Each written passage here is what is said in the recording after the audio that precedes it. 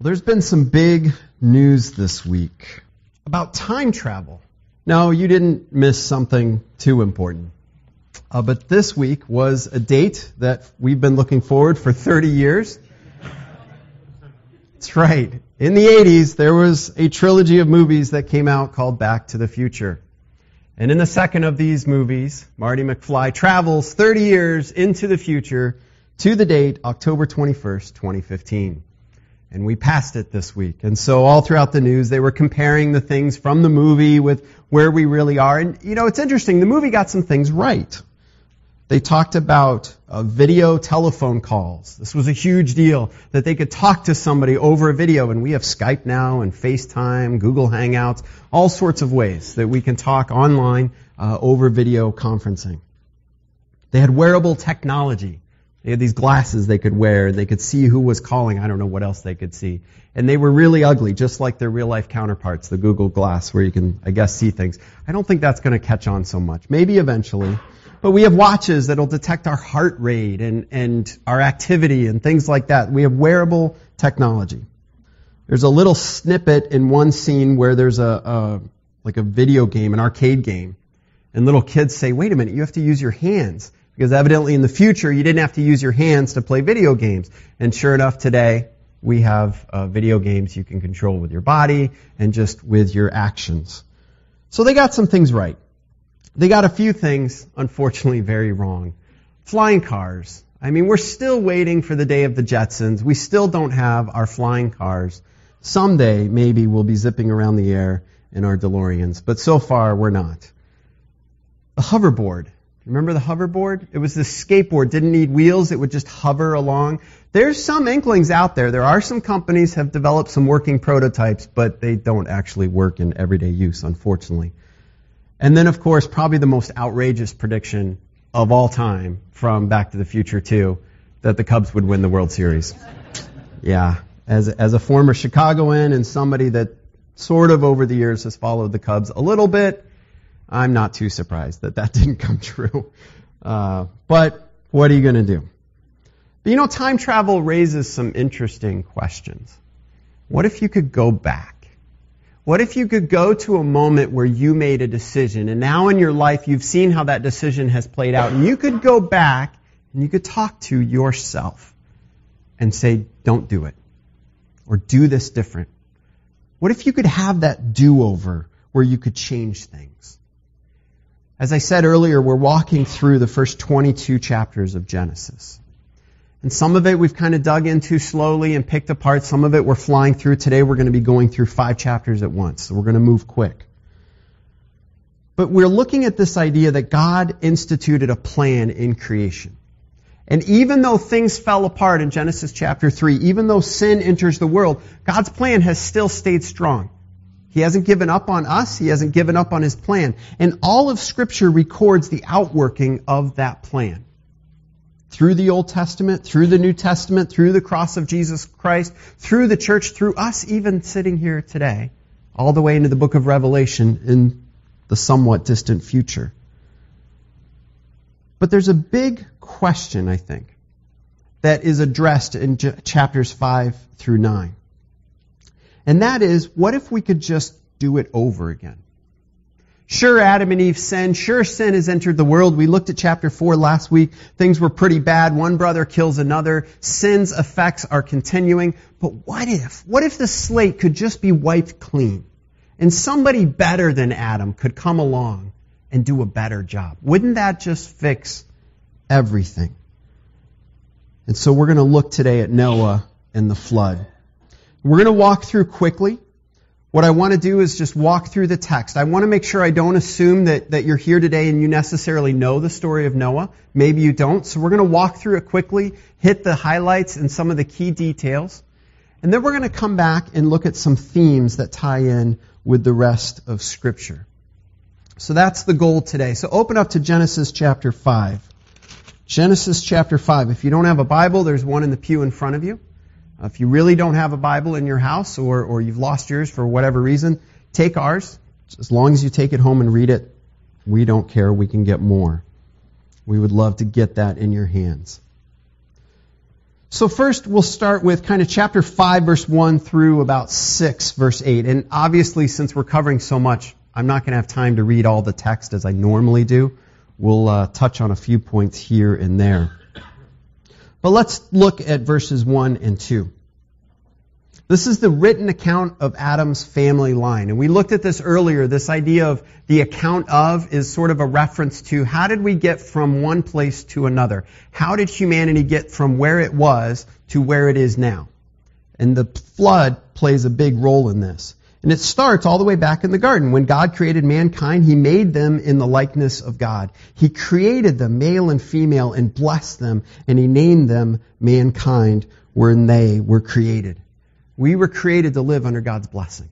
We were created to reflect His glory. We were created with everything that we could possibly need. But then, of course, Genesis chapter 3 comes along. Adam and Eve said, "Thanks, God, but no thanks. We're going to do things our own way. We're going to eat of this fruit that you told us not to. We want to have this power that you told us was not ours to have. We want to determine good and evil, right and wrong." And it was like, as we looked at, they kicked God off the throne and said, "We're going to do a better job, and we're going to take God's place." And so here we have the outworking of this. Look at verse 3. When Adam had lived 130 years, he had a son in his own likeness, in his own image. That is a sad statement there. Adam was created in the very image of God. Sin entered the world and corrupted Adam, and now as he has children, what's being passed on? Sin. This corruption has entered the world and is going to continue. Adam and Eve had been told in chapter 2, verse 17, that if they did this, if they ate of this fruit, they would surely die. And then we looked at the grace and the mercy of God. Even in the judgment, they didn't die right away. They would have offspring. They would have children. The promise would continue. And yet here we have a phrase that is repeated 8 times in this chapter. And he died. And he died. And he died. And he died. And he died. God's punishment for sin and the consequence of sin is there in the world. And it's a sad testament in chapter 5 over and over again. In a chapter that has these people with these extremely long lives, it is still emphasized. They died. Death has entered the world. But there's another thing that goes along with this passage on death. There's this contrasting idea. Look at chapter 5, verse 24. Enoch walked faithfully with God, and then he was no more because God took him away. That's the part at which every other person, it gets to the end and said, and then he died. But with Enoch, it says something different. He walked faithfully with God, and then he was no more because God took him away. If you flip down to chapter 6, verse 9, this is the account of Noah and his family. Noah was a righteous man, blameless among the people of his time, and he walked faithfully with God. And the rest of these chapters record what God did with Noah. So we have this passage on death, where death and sin is in the world, and over again, and he died, and he died, and he died. And then there's this alternative. But these men walked with God, and they didn't die. Enoch was taken somehow, it doesn't explain it. He was just taken away. He didn't experience death. Noah is saved from the flood through the ark and through following God's instructions. And we're about to look at that. So we have these two ways, death because of sin or life because of God. And chapter 5 really sets up the flood. We all live under this curse of death. As we moved into the flood of Noah, it is a typical response to say, this is not fair. How dare God wipe out people? This is mean and this is awful. Chapter 5 clearly sets up, we are all living under death. Every moment that we draw breath in this world, every moment that we are alive because God is showing us mercy. He is not giving us in that moment what we so richly deserve. That's very different from the modern way of looking at things. It's almost as if life is our right. We deserve life. God has to give us life. And if something goes wrong, well, God is evil and wrong and awful. It's just the opposite. The Bible is very clear. We deserve death. Now again, I know if you're sitting here and you're visiting with us, you're thinking, man, I'm so glad I came this morning. This is so happy and wonderful. If we don't understand how awful our sin is and how we are headed for, destined for death, we will never understand how extreme God's salvation is and how great it is and how wonderful it is. But we must never assume that we deserve God's mercy or that we are owed another day and another breath. And so we enter chapter 6, verses 1 through 8, which continues to set the stage for the flood. It shows us that the evil of sin is at work in humanity. This is a difficult passage with a lot of questions we could dig into, and we don't have time to dig into all the textual issues and the huge questions, but let's breeze through it as quick as we can. Let's just look at verses 1 through 4. When human beings began to increase in number on the earth and daughters were born to them, the sons of God saw that the daughters of humans were beautiful, and they married any of them that they choose. Then the Lord said, My spirit will not contend with humans forever, for they are mortal. Their days will be 120 years.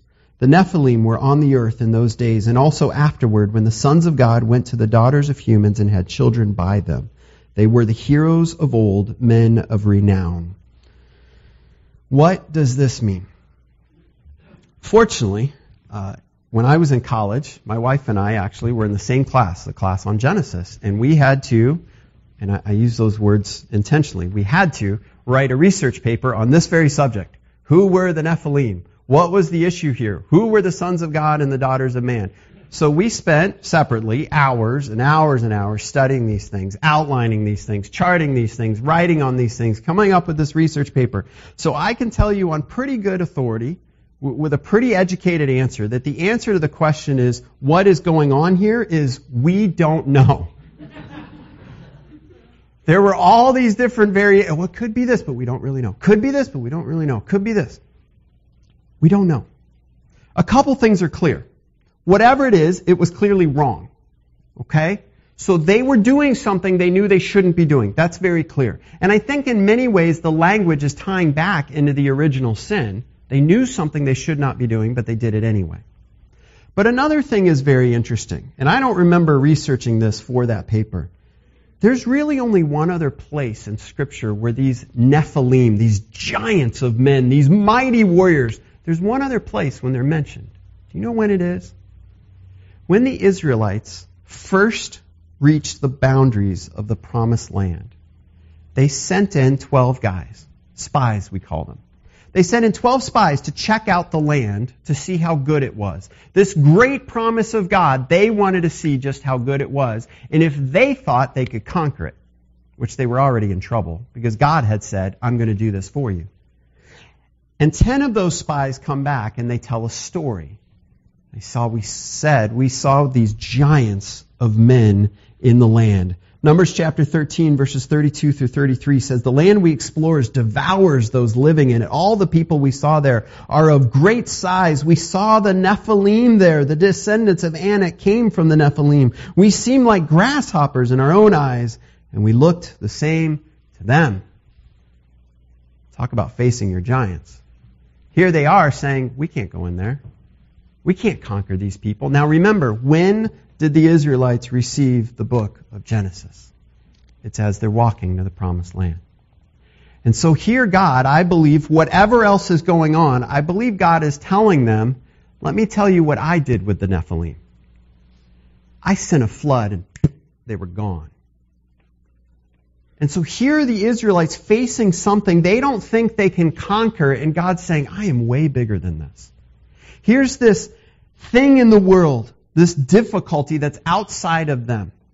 Things have gotten bad and there's this external threat, and God is saying, I am bigger than that. The problem, though, is that sin is not just out there in the world. It's also in us. Look at verses 5 through 8 of Genesis 6. The Lord saw how great the wickedness of the human race had become on the earth, and that every inclination of the thoughts of the human heart was only evil all the time.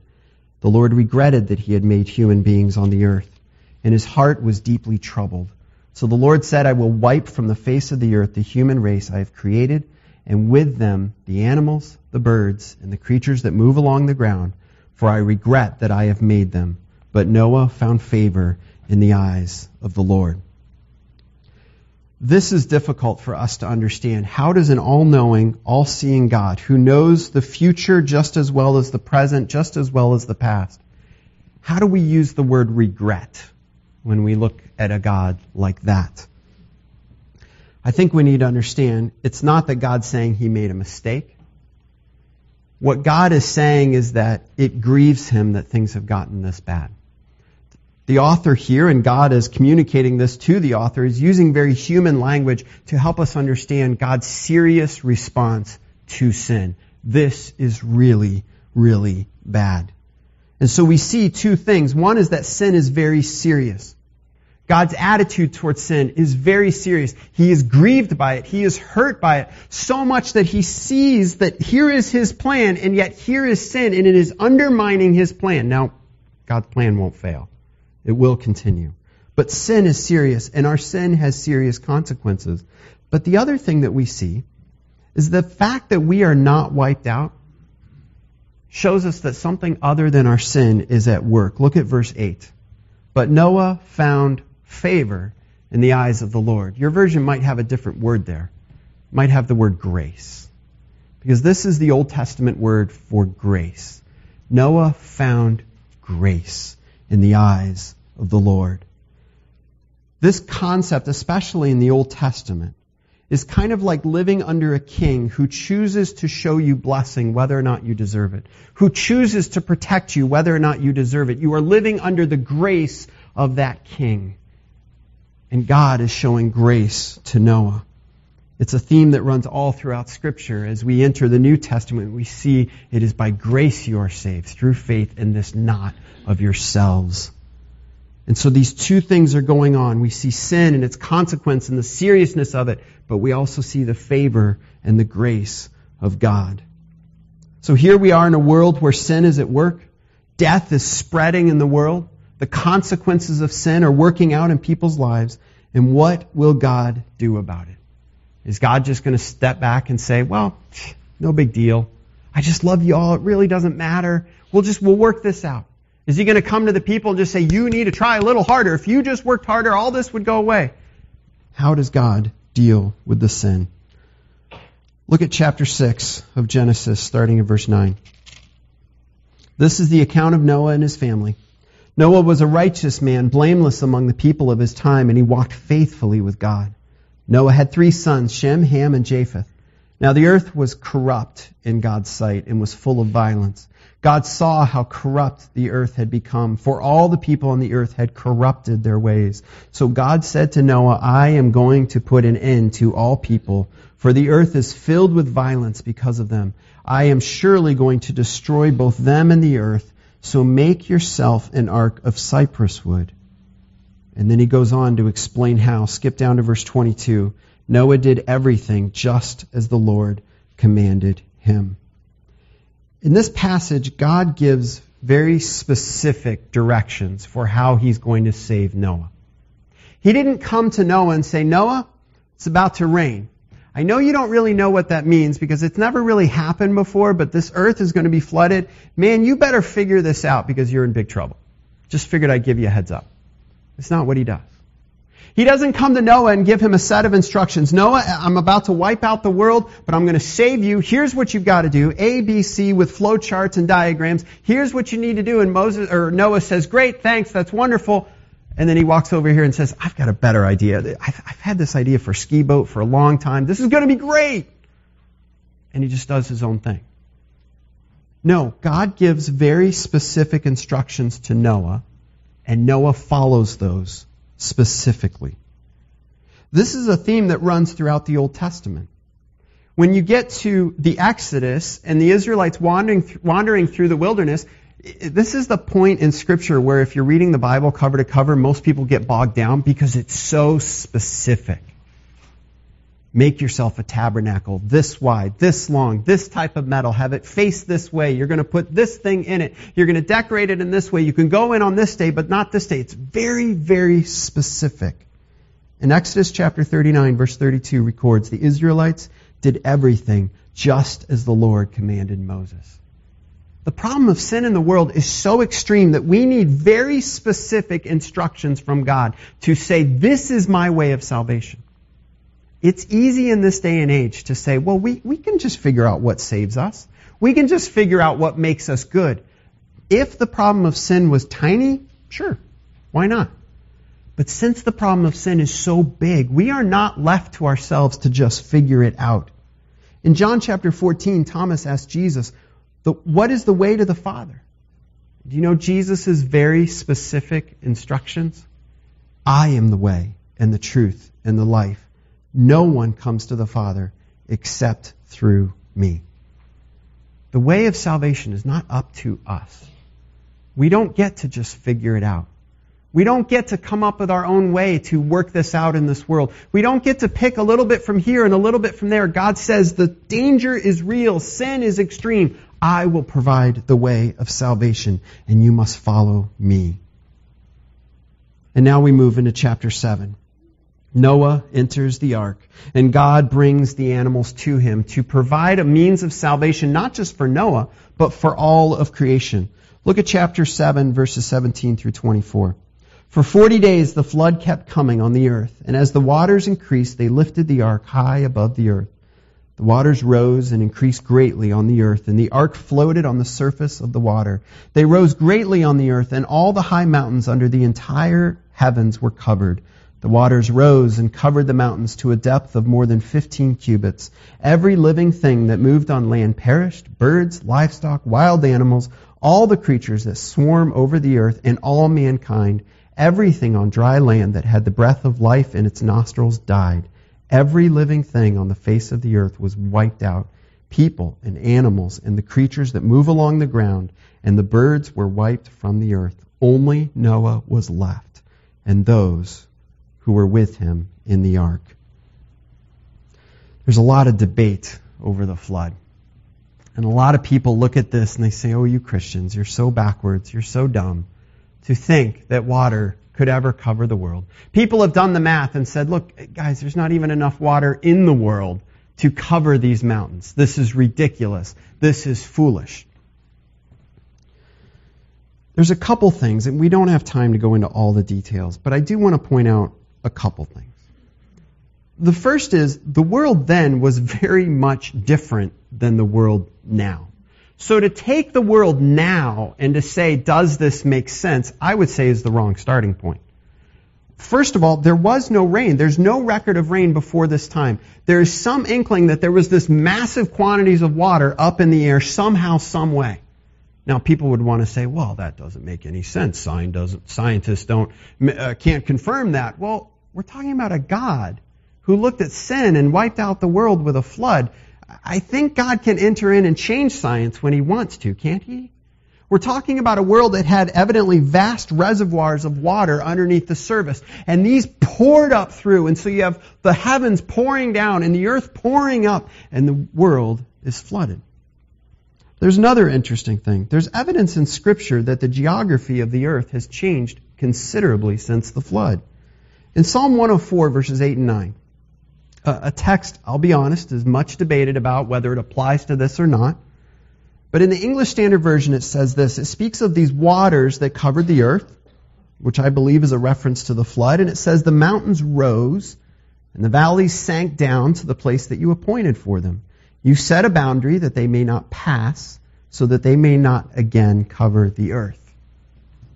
So it's quite possible that when God was drying up the flood, one of the ways he did this was he rose up mountains and he sunk down valleys. And so you can see right away, to take our current mountains and say, well, how much water would it take to cover that, really doesn't make sense. We're dealing with a God here that can move mountains. I think he can flood the world. Really, ultimately, the question, when we go to a miracle or we look at something like this that seems so supernatural, beyond nature to us, the first question we have to ask ourselves is not whether or not it makes sense, whether or not science has proven it. The first question we need to ask ourselves is, can God do this? That's the first question. Because if our answer to that is, no, even God can't do this, it really doesn't matter what our conclusion is. We're wrong. Even if we're right, we're wrong. Because we're wrong about God. Can God do this? But the other thing we need to see is that Scripture is very clear. Everything died. That's the important thing here. We can argue about how high or wide or whatever the waters were, but Scripture says God wiped out everything. So if you want to believe in a local flood, somehow you have to deal with the fact that everything else on the entire earth died with that flood that was just in one place. And I would say scientifically that doesn't make a lot of sense either. So we have this flood that wipes out everything, and the waters remain on the earth for 150 days as we enter chapter 8. For 150 days, the waters it's raining, it's pouring, these deeps underneath the ground are pouring forth water, and the flood is accumulating. And then it stops. And it takes another 150 days for the floodwaters to recede. And the ark comes to rest on the top of a mountain. Eventually, Noah and his family come out of the ark, and Noah builds an altar and worships God. And so we go to chapter 9. Look at verse 1. Then God blessed Noah and his sons, saying to them, "Be fruitful, increase in number, fill the earth. The fear and dread of you will fall on all the beasts of the earth, and on all the birds of the sky, and on every creature that moves along the ground, and all the fish in the sea. They are given into your hands." There's a restatement of the creation purpose and the creation blessing. God's plan from the beginning has not stopped. And so he passes it on to Noah. In this passage, we also have God saying to Noah, "You are free to eat of the animals." But he specifically says, again, forbidding murder, that all life belongs to God. And he knows of and is aware of and has an account of each and every person's life. And then in chapter 9, verses 18 through 17, God establishes a covenant. This promise, this binding of God to his creation to say, this is what I'm going to do. I promise never again will I wipe out everything through a flood. So we have this epic story of this worldwide flood and sin being judged and God saving humanity through Noah. This huge, epic story. And then we get to the second part of chapter 9. Look at verses 18 through 29. Actually, skip down to verse 20. Noah, a man of the soil, proceeded to plant a vineyard. We don't know when this was, assuming it was late enough after the flood to allow the vineyard to grow, so maybe some years later. When he drank some of its wine, he became drunk and lay uncovered in his tent. Here we have this epic story where God raises up a righteous man to save humanity, and right after that story, the man is drunk and lying naked. I don't know today if we can understand the shame that this meant for Noah. This was not a, oops, he just had one too many. This was an absolute shame on himself and on his family. To get drunk is to give up something, some control in your life that belongs solely to God, and it is forbidden expressly throughout Scripture. To lie naked like this it was like Noah was saying, I don't care. I'm full of sin, I'm shamed, I don't care. I can do this, doesn't matter. This is a huge mark on Noah's character. But the story continues. Look at verse 22. Ham, the father of Canaan, saw his father naked and told his two brothers outside. Now, the implication from this story is not Ham going, oh my goodness, this is pretty serious. Hey, brothers, help me out. We need to fix this. This is bad. This is Ham going, have you guys seen Dad? Come here. You got to check this out. It's hilarious. Ham is mocking his father. He's not trying to cover his sin. He's trying to uncover it even more. He's trying to show his brothers. And his brothers do just the opposite. They refuse to look. They enter backwards and they cover up their father's nakedness. And why? Why, after a story like this, why take the hero and make him look like a fool? Because sin is still in the world. We don't get a do-over. We don't need just a new start. We can't just wake up one morning and say, I'm going to do everything different. All the sin has been wiped away and I will just be perfect now. It didn't work. We need more than just a do-over. So let's quickly look at a few key themes. God rescues us from death. This theme runs all throughout Scripture. God rescued humanity through Noah. When the world is lost and dark and desperately wicked, God provides a way. Matthew 7:13 through 14 says, "Enter through the narrow gate, for wide is the gate, broad is the road that leads to destruction, and many enter through it. But small is the gate, and narrow is the road that leads to life, and only a few find it." In this massive world of sin, there is a thread of grace that is running through this gospel of God's salvation that He offers to each one of us. Another key theme is that God deals with sin. The world of Noah's day was really bad. It was really bad. We like to talk about how bad our world was. I think this was worse. Things had gotten completely out of hand. And yet God steps in. And He restrains sin in a couple different ways, one being the flood. I think we need to understand we are completely unaware of how much God restrains sin in our world. That's His grace, His mercy. As bad as things might be, I think we need to understand constantly it could be worse if it was not for the restraining mercy of God upon sin in this world. But we must never think that God's patience in dealing with sin means that God thinks sin is okay. Just because God is waiting to get rid of sin and to deal with sin, just because God is allowing sin in our lives and the lives of the world around us, doesn't mean God is saying, it's no big deal. It's okay. We all deserve death. All the time. And all the time that we have before death is a testimony to God's grace. 2 Peter 3:8 through 10 says, "But do not forget this one thing, dear friends. With the Lord, a day is like 1,000 years, and 1,000 years are like a day. The Lord is not slow in keeping His promise, as some understand slowness. Instead, He is patient with you, not wanting anyone to perish, but everyone to come to repentance. But the day of the Lord will come like a thief. The heavens will disappear with a roar. The elements will be destroyed by fire, and the earth and everything in it will be laid bare." God will deal with sin. He is dealing with sin. Don't ever mistake the ongoing sin in the world for God's attitude of complacency towards sin. And He has two ways of dealing with sin. One is through judgment. We see it in the flood. We see it again in the book of Revelation, where sin on the world is judged. But the other way of dealing with sin is through salvation. He offers a way of life. Another theme that we see is that we need more than just a do-over. Sin is deeper than just a few bad choices. We can't just try a little bit harder. At the beginning of chapter 6, in verses 11 through 12, the word corrupt is used 3 times. We are messed up. This world is messed up. No amount of good intentions or better decisions is going to change that. There's another theme. We need a better intercessor. There's a theme throughout Scripture, and it begins with Adam as God's representative.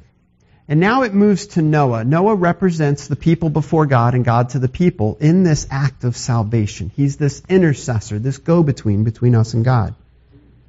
Noah's pretty amazing. He's really righteous. He's incredibly obedient. He does something that made no sense to anybody in building the ark and in trusting God. It's phenomenal. But then what happened at the end? His character was flawed. His sin came out. This is a theme that happens again and again. Abraham, who we'll be introduced to in a little bit, he fails. Moses, amazing guy, he fails. David, a man after God's own heart, king, he fails. We need a better intercessor. And so the New Testament opens its pages with Jesus Christ, the perfect Lamb of God. Look, we don't have a time machine to go back and change our mistakes. But even if we could, we would still be people who make mistakes.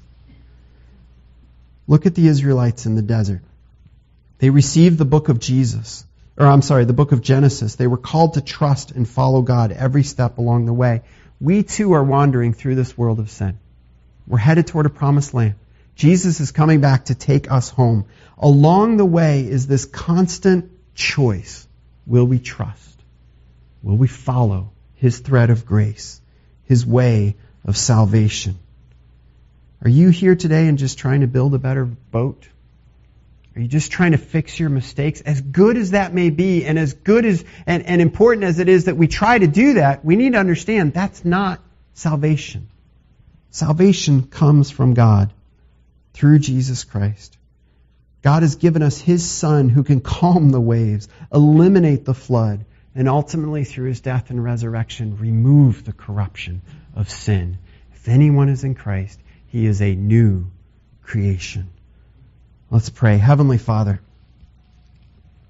as we look at this difficult passage, these things are not happy and joyous, thinking about life being wiped out and sin being wiped out through this flood. And yet, God, we need to come to terms with the fact that you are a God who holds life in your hands. It is from you and for you that life exists. And as corrupted as life is, we deserve death because of our sin. And so, Father, when we look at a passage like this, what should wow us is not that life is wiped out in this way, but that any life continues through your salvation at all, because it is so undeserved. And yet it is your plan, your thread of your gospel of grace that flows throughout all of the Old Testament and the New Testament and is offered to each person here today. And then, God, we have to ask ourselves, what are we trusting? As we trust in your gospel, as we accept your grace and your mercy through your Son Jesus, how are we going to walk? How are we going to live? How are we going to follow you each and every day? Are we going to turn to the ways of the world? Are we going to trust in the powers of this world that you can wipe out with one movement of your hands, and through your judgment you will? Or are we going to trust in you, whose plan is eternal, whose love continues on and on and on forever and ever? It is in the name of Jesus Christ we pray. Amen.